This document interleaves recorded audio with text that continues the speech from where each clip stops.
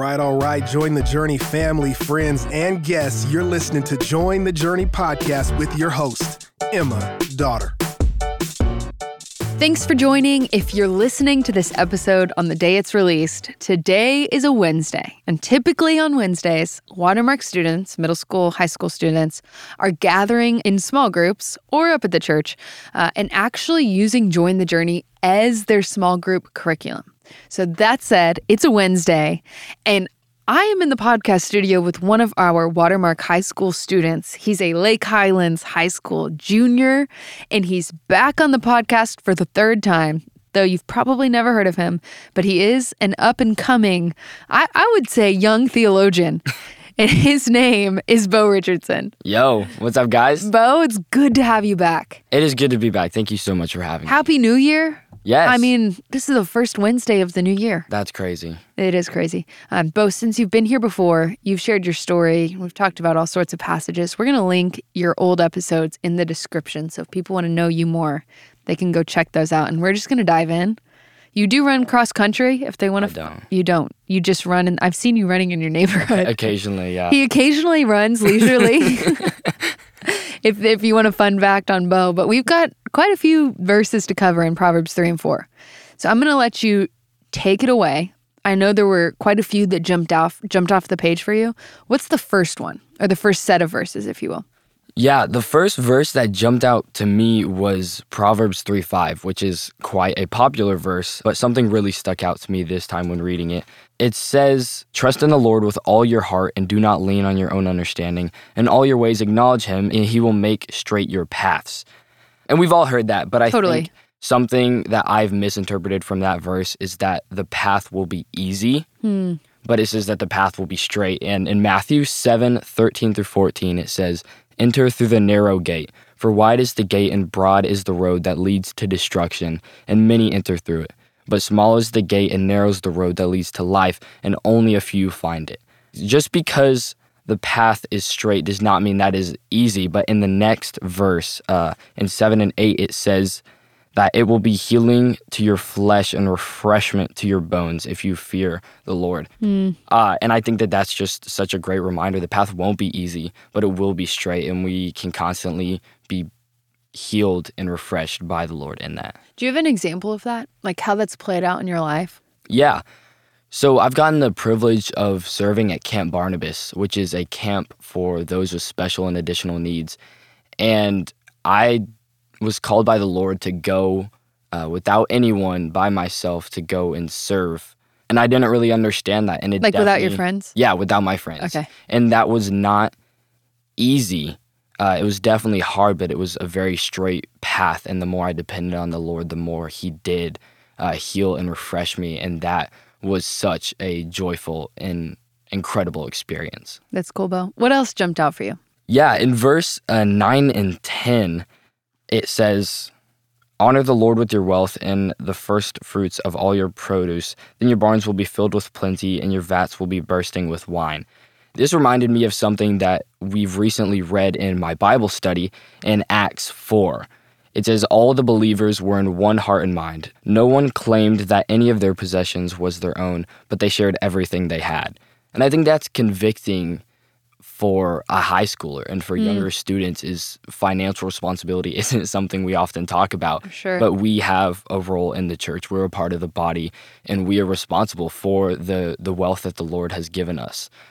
And that was just something that's been very convicting for me recently, is donating to the church, going out to dinner with my friends and paying for them, not because I'm scared of money, but because I love the Lord and I love the people that I get to spend my money on. And that's just something the Lord has opened my eyes to, is something that's not typically addressed to teenagers and to students. Sure. Financial responsibility, and we can joyfully give despite us not having as much money. Yeah, that's good. But some people might be listening to this and they're thinking, okay, that sounds really impressive for a high school student to say, I'm going to follow this scriptural direction. Now, I would say if that sounds impressive to you, you need to raise your expectations of teenagers and what God wants to do through them. But hearing that, Bo, someone could could doubtedly think, oh, but that's his parents' money. Like, that's his allowance. He's easy to be generous when it's mom and dad's money. But you have a job or two? Yes. What do you... So I have the privilege of working with Watermark at the kids midweek. So Cool. I get to serve with kids at nighttime on Thursdays and just take care of them and love them and teach them about the Lord as their parents are being equipped and just taking part in ministries here at Watermark. And then I mow. You mow as well. lawns. Yeah. I love it. So sweet. But what else jumped out for you in these chapters? Yeah, jumping to chapter 4 and verse 7, this was one that completely stumped me when I first read it. It says, "The beginning of wisdom is this, get wisdom. And whatever you get insight." Yeah. So after a bit of digging and some very wise people who brought insight into that, I realized that it is saying that the wisest thing that you can do is to get wisdom. That the first step on the path of wisdom is to seek wisdom and to obtain wisdom. And then that just points us right back to Proverbs 9:10, which says, "The fear of the Lord is the beginning of wisdom, and the knowledge of the Holy One is insight." So the first step on the path of wisdom, on the wise path, is to get wisdom, and that starts with the fear of the Lord. It's like, you want to get wisdom, you need to get God. It's good. And your last one. You had one more section that jumped out? Yes. In verse 26, it says, "Ponder the path of your feet, then all your ways will be sure." And that's another thing that I don't think is discussed a lot, is being conscious of the way you live at all times. Ponder the path of your feet.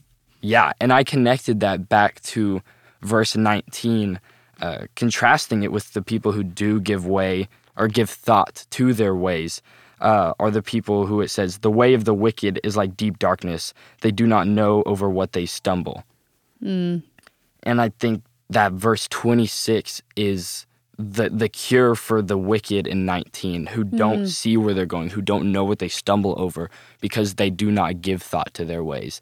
And that's something that I've seen in my own life, is that I have found myself far from God after giving thought to my path. When I see where I am, I realize I'm further away from God than I thought I was. And we can trace it back. You know, we can always see where we went wrong with God.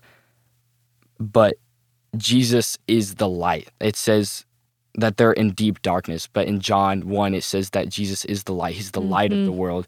He is the one who will light up that path, who allows us to be conscious of the way that we walk in our life and in our walk with God. And that's just a huge encouragement for me to know that Jesus is lighting the way for me to walk surely. It says that your steps will be sure, and Jesus is the way that will happen. Absolutely, Bo. I love it. I'm so encouraged and challenged. As I looked at this last section that you're hitting on, and in between verse 19 and verse 26 is verse 23. Yeah. Which, if people are following along with the journey journals, they know at the bottom there's a question printed there. Hey, what does it mean to keep your heart with all vigilance? Which comes from verse 23, which says, "Keep your heart with all vigilance, for from it flow the springs of life." And as you're reflecting on your life, reflecting on, pondering where the path of your feet, I can't help but think about the importance of that verse right there in the middle, which really goes along with this guard your heart concept. Yeah. Keep your heart with all vigilance. Some translations would say guard your heart. And I think one of the most annoying things Christians say is to guard your heart. Now, hear me, that's not bad advice. It's printed right there in the scriptures. But what we can do is we can take that advice and we throw it in a box, put it in a corner, and we say, this Proverb 23, is dating advice or sexual purity advice solely. And the thing is, we're missing out on the broader application of that verse and all God has for us in it. Because it even goes back to your financial example, right? Guarding your heart transcends beyond relationships or purity into many more categories. What do you think about that? Yeah, I think that can practically play out in all of our lives. The Shoreline right now is going through a series called The Fight for Your Mind, which is very similar to guarding your heart and just being aware of what your thought life is like, which reflects what you love. It talks about what your idols are, what you desire, what you crave. And that just reveals to us our hearts and our minds.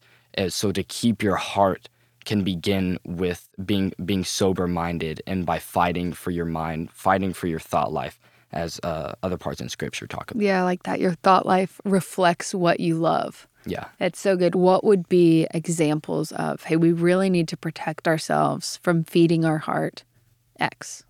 Yeah. The first thing that comes to mind is social media. That's just because there's so much intake with social media. You're constantly feeding yourself. Typically not good. You're gratifying your brain, which is unhealthy in a lot of ways. Just the shots of dopamine and news stories, or like inappropriate jokes or whatever. Yeah, humor. Yeah, even. whatever is fills up your feed is also filling up your thoughts, filling up your heart. And that's something that I've been wrestling with and praying about and seeking accountability with, is my social media usage, or deleting social media, because my priority should be feeding my spirit and guarding my heart. So good, Bo. We're out of time. We're going to have you back. Thank you for being here, for studying well, for sharing. I'm telling you, up-and-coming young theologian. And as always, I'm so glad we're all in this journey reading the Bible together. Hey, we want to thank you for listening, and we hope you enjoyed the episode. Did you know that you can help support Join the Journey by rating and reviewing this podcast? And if you're willing, we'd love it if you subscribe, because the more you download, the easier it will be for new friends to find the podcast.